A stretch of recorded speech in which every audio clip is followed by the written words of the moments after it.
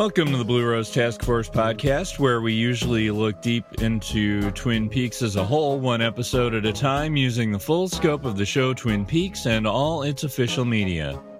For the past year, the podcast has been a watch-along podcast for those who've seen all of Twin Peaks, including the third season, which we do consider as we go along. But today is our birthday, and we wanted to celebrate with you by pulling back the curtain a bit and give you a look into what went into making the theme music that begins and ends our shows. So, hi, I'm John Bernardi. I'm the main host of the show, and I had been humming a version of this song for probably over a year, back when I was only dreaming of making a podcast on Twin Peaks, and hadn't quite made it over the hump of trying to do it for real. I know I tried a number of songs. It's like while I was trying to figure out, it's like, oh, what am I going to put in the show? I would hum on my commutes to work, here and here, on the way there and on the way home. And it would be about, 35 minutes each way. And I would just try things out while I was thinking about like what I would want to personally put into a show. And, I know I tried a number of different song ideas that hadn't quite turned into real songs yet, but I kept going back to this thing that I wrote around 2005 when I was in a band. Our drummer at the time luckily had like an 8-track digital recorder, and I'd find myself playing with it afterward, after practices, because I was kind of a newer musician, let's say, and it was easier to, translate my ideas into songs to pitch, for the other guys, just by recording a handful of tracks and, putting together like these little song sketches. And one of those times I was messing around with that 8-track, I was sitting on the floor with my bass, and there was a guitar nearby. So I started out with a click track. I dropped in the bass first, and then I added some vocals over the top of that, and then I added in the guitar. And the bass line being what it was, it seemed like it was nice and circular, and I didn't have to do too much with it, but I did want to have some kind of lyrics on it. So I pulled out these. I pulled out one of the poems that I'd written and converted it into, like song lyrics. So the actual words of the poem are, "The color comes back, the leaves are as red as the cedar chips underneath. The rain wraps the scene, the edges glow little halos. I come in from the rain, I lower my head, and a raindrop falls from my hair. The drop rolls around the edge of my ear, cold like a whisper. A shiver the size of a baby's palm takes my shoulders. I think of her again." And those words, I didn't remember very much of them when I was coming, when I was coming up with the song, humming it over in my head. I mean, I didn't even find this hard drive where the song sketch was until well after the theme song was finished. It's like it's thematically kind of a happy accident, because like there's a chorus I put in there, like there's only so much night times, and thinking for her again. It's not exactly She's Gone Away by Nine Inch Nails, but I kind of feel like it's adjacent like that. Like it had nothing to do with Twin Peaks at the time, but it still kind of has that evoking someone kind of like Laura that you just can't forget about kind of thing. And Twin Peaks with Memory, it just felt like the right kind of song all the way up and down. Now, when I was trying it out in the car for the show, or for our show, the first thing I knew is that it wouldn't last for nearly as long as a full song. I figured we'd probably get a verse out of it at most, and the chorus and the intro. But like I knew the bridge was getting kicked out right away. But I kept thinking, maybe the verse would be in, and so I would basically, like, while I'm figuring that part out too, I'm imagining it like a song from Morphine. There's a 2-string slide guitar or slide bass guitar and a saxophone guy with a bari sax and a normal one, or I mean alto, and I wasn't quite sure what the drums would be, but I just kept messing around with it. It's like would the bass be like a like it would slide around like that, or maybe the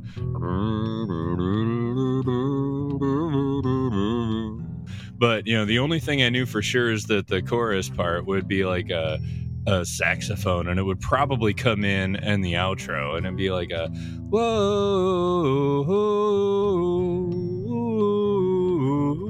and I was just doing this over and over, and it's a circular song, so it's like right when the chorus would end, it would be able to just be the bass guitar again all over again, and it just felt right.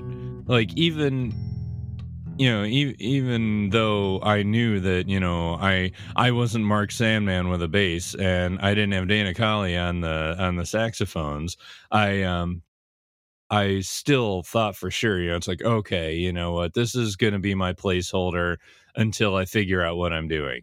And, fast forward to last August and September when Elle and I were working hard deciding the shape of the show and everything, we figured out no one had used Blue Rose Task Force as a name for a podcast yet, and we wanted to claim that as soon as we could on the podcast, the aggregators or the podcatchers or whatever you call them, Apple Podcasts, those kind of places. And we wanted to have a trailer up, and we needed a theme song super quick. So we actually had to kind of come up with this in short order. So we wanted something original because we didn't want to get taken down for copyright infringement. Fair use is what it is now, but those rules can change any day.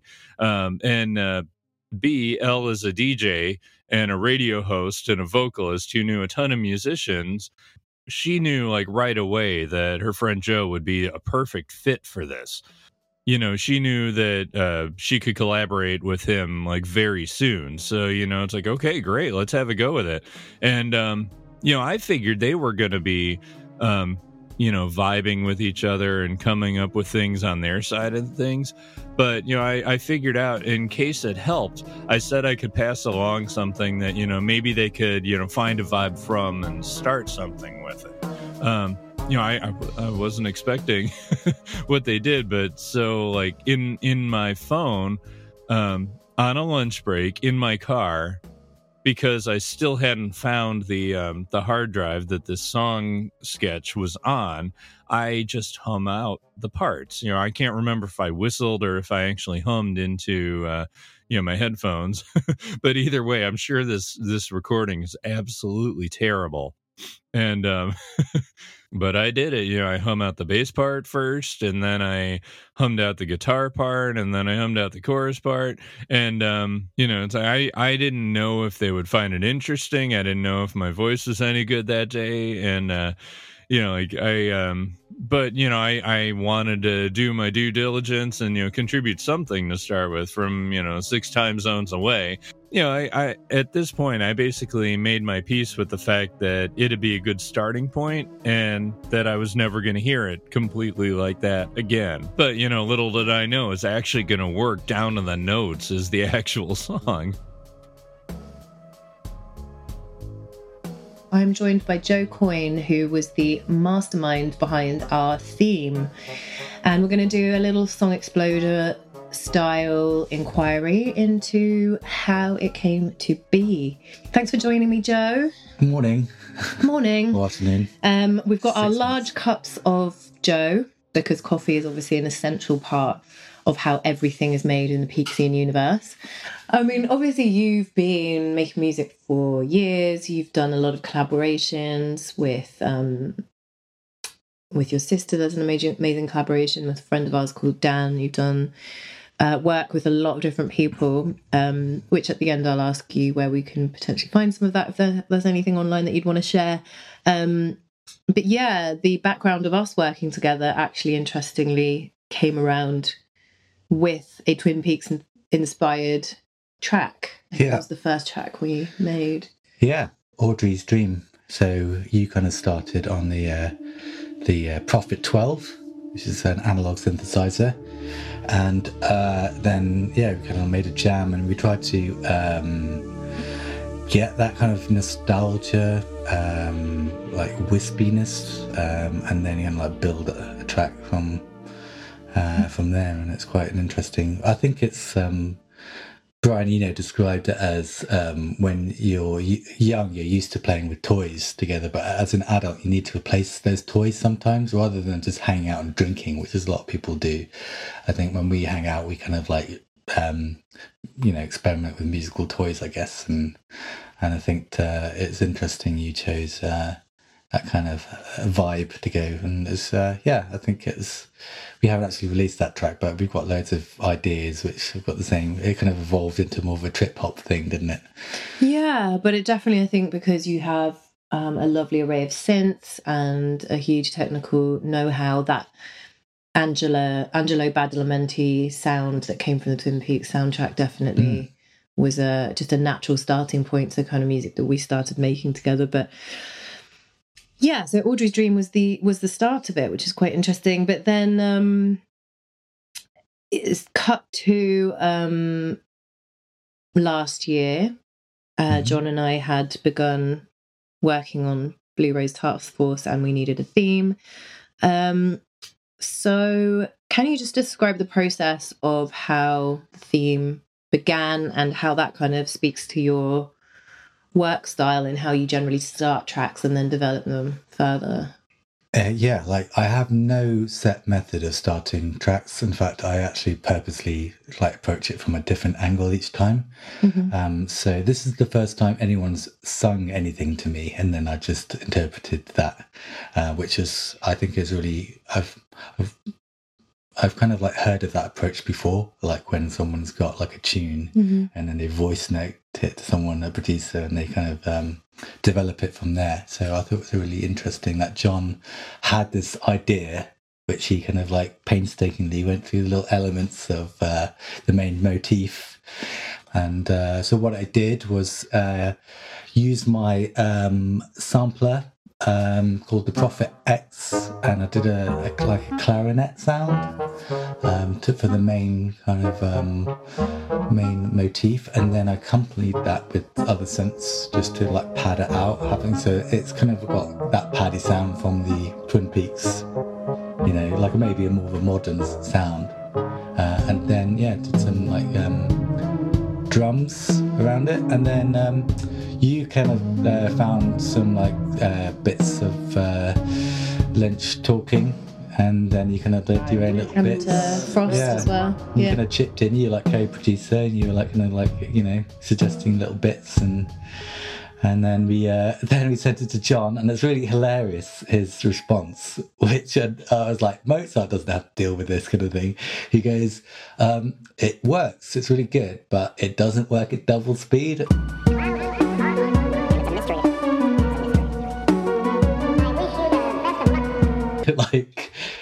People listen to podcasts on double speed nowadays. So your theme tune has got too many trilly bits in there. I had to lessen the trills, and then sent it back, and then it was approved. But thankfully it wasn't too many edits.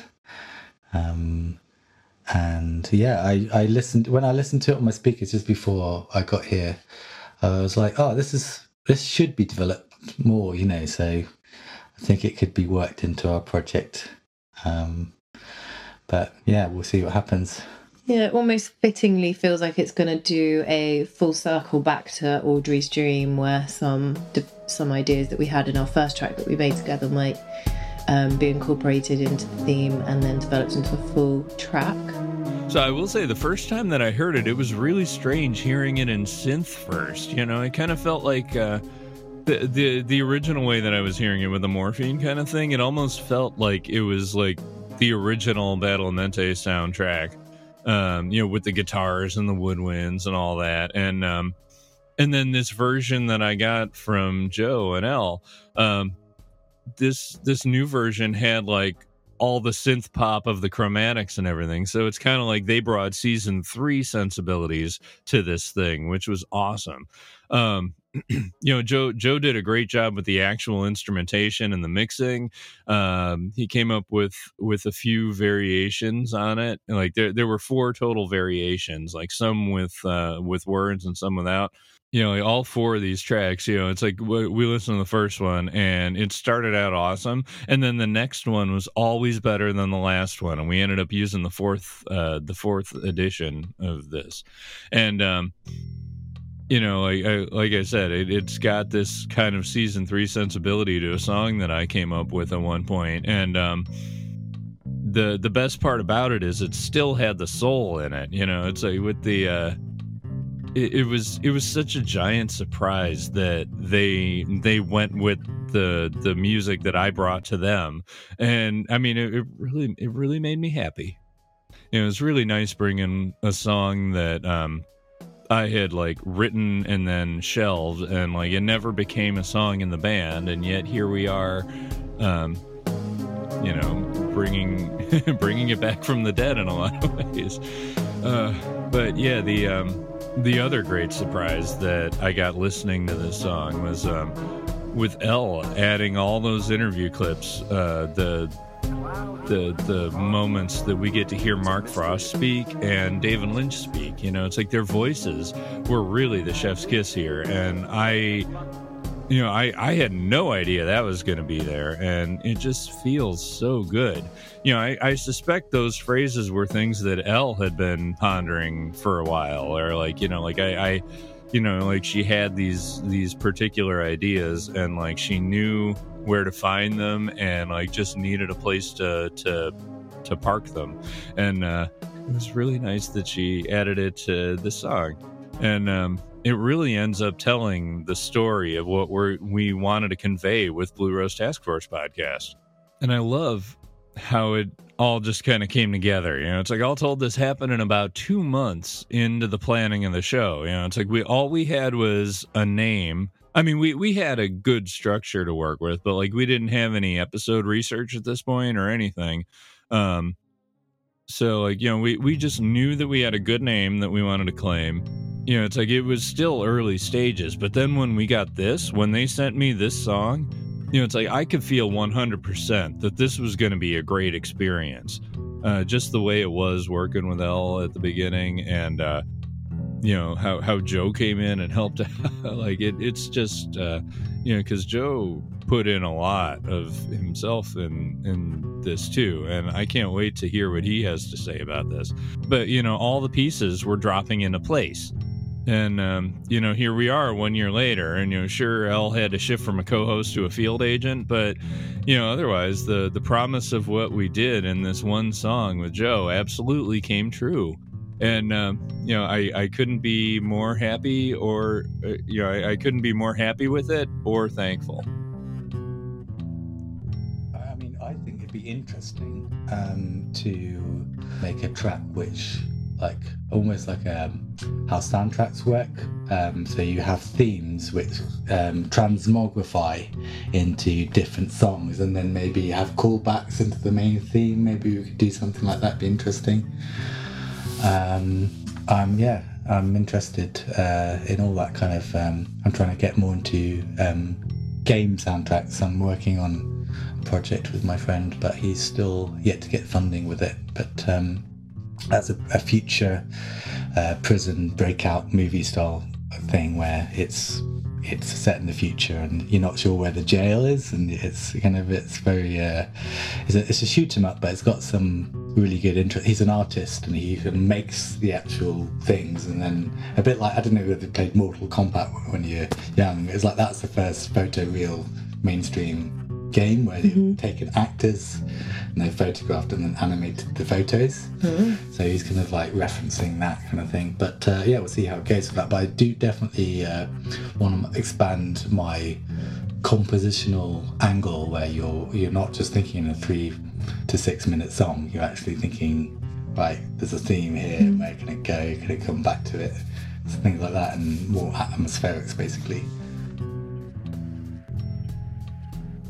How did you find, talking of soundtracks and scores, how did you find the shift from the original having this? How did you find from having the original have this very iconic score from Angelo Badalamenti, which was a record in and of its own right and became a big part of the Twin Peaks lore, I guess, to the shift in the return where they had very minimal score and then bands and acts playing at the Roadhouse after each episode? How did you find that, and why do you think they made that artistic choice? If you notice, it's there's lots of interesting, like, sort of edgy series now, and some of them completely silent, like to increase the eeriness or something. Or they're very sparse with the the music, and it's got way more like a powerful emotional effect on you. I think as we grew up, if you go back in time and you watch these old movies, and they're just caked in violins and things like that, and that's because that's the culture of how music used to work in film and series and things like that. And I think now we're moving into this era where the people realise that it's the magic of music, and it's got to be used very sparsely and at the right moment, and that's when it has maximum effect. I mean, obviously, it's not always the case, but I think that Lynch obviously wanted a break from his past, and so he purposely completely went into the zone where you got even an outlandish idea of having these bands on, completely disrupt the rhythm of it and to make it break, I think. Obviously his theme was that the past can't be repeated, and I think that was a part of that was the music, definitely. But also it's quite surreal as well, because it's almost turned into a Jools Holland kind of thing, where he's like, hold on, why is this band and what's it got to do with the rest of the thing? And it like doesn't have that, like, it's quite interesting. It's like it's not really connected. So for our American listeners, Jools Holland is a kind of variety style, fairly highbrow music show that's been going for years. I'm not even sure if it's still going, but it's been going for a long time, where you just have a lot of different acts on, hosted by an English musician called Jools Holland. Definitely had that kind of element of like almost like a show at the end of the show, or some kind of meta breaking of the third wall. And it's interesting what you said about the sparseness of the soundtrack, and what I really enjoyed with The Return is if you had the subtitles on, the amount of times on the subtitles it just said ominous drone. So there was definitely something there. It was just under the surface, which I think, as you said, made it a lot more unsettling and wouldn't give us the emotional release that we wanted. There was a couple of times where the old theme came back in, I think when Bobby saw a picture of Laura and he suddenly, all the strings and the melodramatic sounds. But it's an interesting thing. And I think, Lynch is such an interesting artist because he's a musician as well as a painter, as well as a filmmaker, as well as a general, tinkerer and multimedia artist. But I think the original was, in my mind, commenting a lot on the kind of TV landscape at the time, which was very soap opera-y, very melodramatic. All these big sweeping strings and whatnot. And then The Return seemed to be commenting on TV as a form now, which is this prestige TV, which ironically it kind of instigated. But very sparse soundtrack, and not giving anyone any cheap emotional thrills or releases unless it's completely deserved and earned, and sometimes hard earned in the case of The Return. Yeah, I mean, I'm not a Twin Peaks expert. I said expert then, because we just eaten eggs for breakfast. That's why I've got eggs in my mouth. But I really like that bit where I think the original persona was based on the David Bowie character. when he's like he's like a third dimensional character, and they go into this zone where it's this 1920s music which goes on a loop, and it's kind of like, and it's just like you're stuck in that bit for ages. Yeah, I really like that bit, where they use the music to affect. There's like that was really good, and it's really eerie, and you kind of like, it was so slow moving because he kind of like plays with the pace, doesn't he? And he's using the music to like really get you into like a bit where you almost feel trapped in this like bit. And it was like the record going around in a loop kind of thing. And I thought, wow, that was really good, the use of music. And yeah, come to think of it, the original and the return were both quite jarring, because the original used the themes so much that actually it became quite repetitive and in that sense quite hypnotic. But then the return was hypnotic in a different way and using music as a form of sort of spinning this spell over the viewer and the listener at the same time. I wonder if there's any links you want to send us to online, or any social media accounts that you want us to follow you on. Well, we know each other via Dan Garrett, so we have a band called Sci-Funkle, which we've only released one EP, but it's quite interesting. We have like one track in particular called Super Spangled Sunday, which we thought it was Sunday, but it turned out to be Monday. So it was after a bit of a bender, but we kind of like set up these synths in this French chateau which I live in, and we kind of mic'd up the pool table, and there's a load of parakeets in the background, and we were kind of just jiving off the environment. We made a sort of like techno track out of that, so that'd be quite interesting for anyone who's interested in quite experimental electronic sound. Which, can you just spell out for our listeners how you spell Sci-Funkle? I thought it was like, spell out your background, and I was like, no, spell your name. It's P for pterodactyl, SYFUNKEL,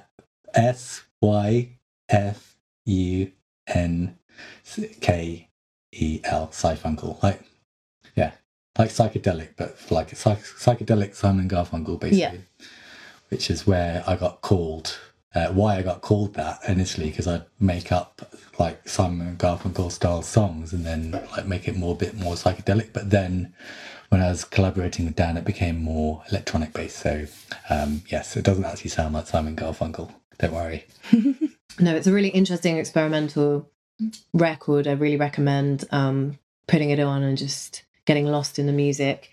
And just quickly, you mentioned where you live, and it's an interesting story because, as our listeners will know, we've been talking a lot about the cinematic links and themes, and I've mentioned The Shining quite a few times. And just quickly before you go, I just wondered if you could paint the picture of where you actually make your music.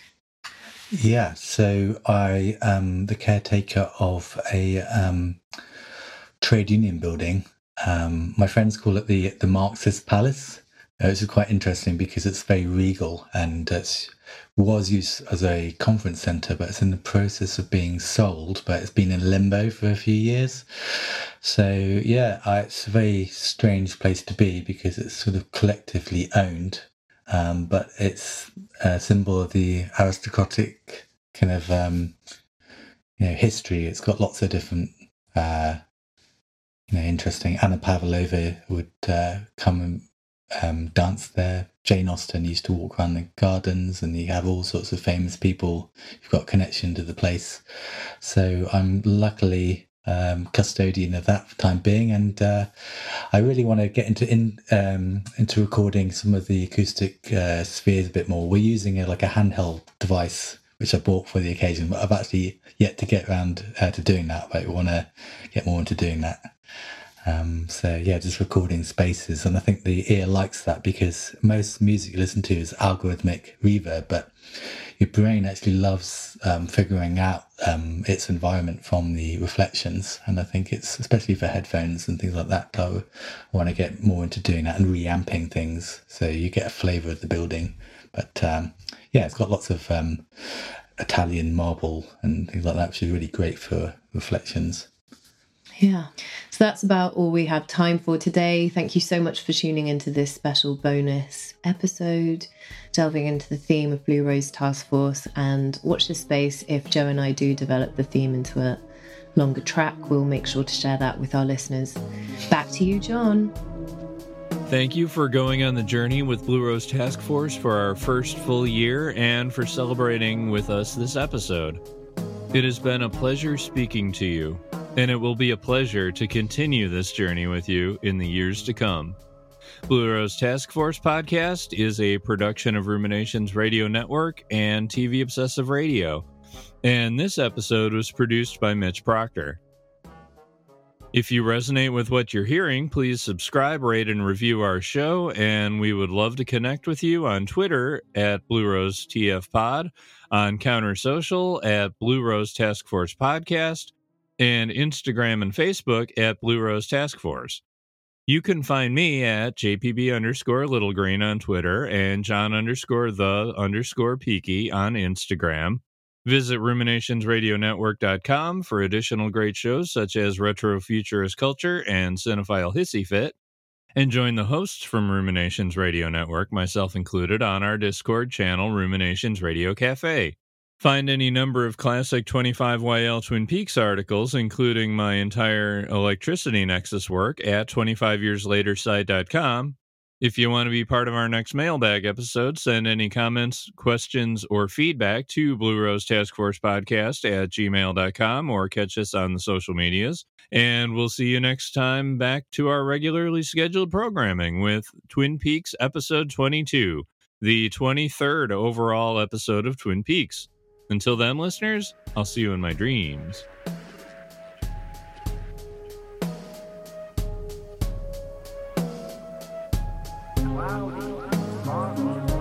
And it's a mystery. I wish you the best of luck.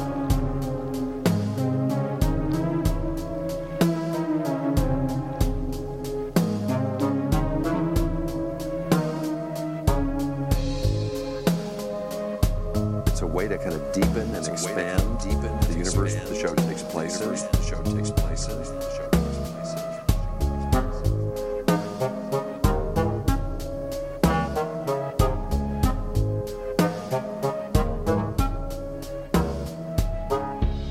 They'll really dig it. This is a gift to all the fans. Golden sunshine.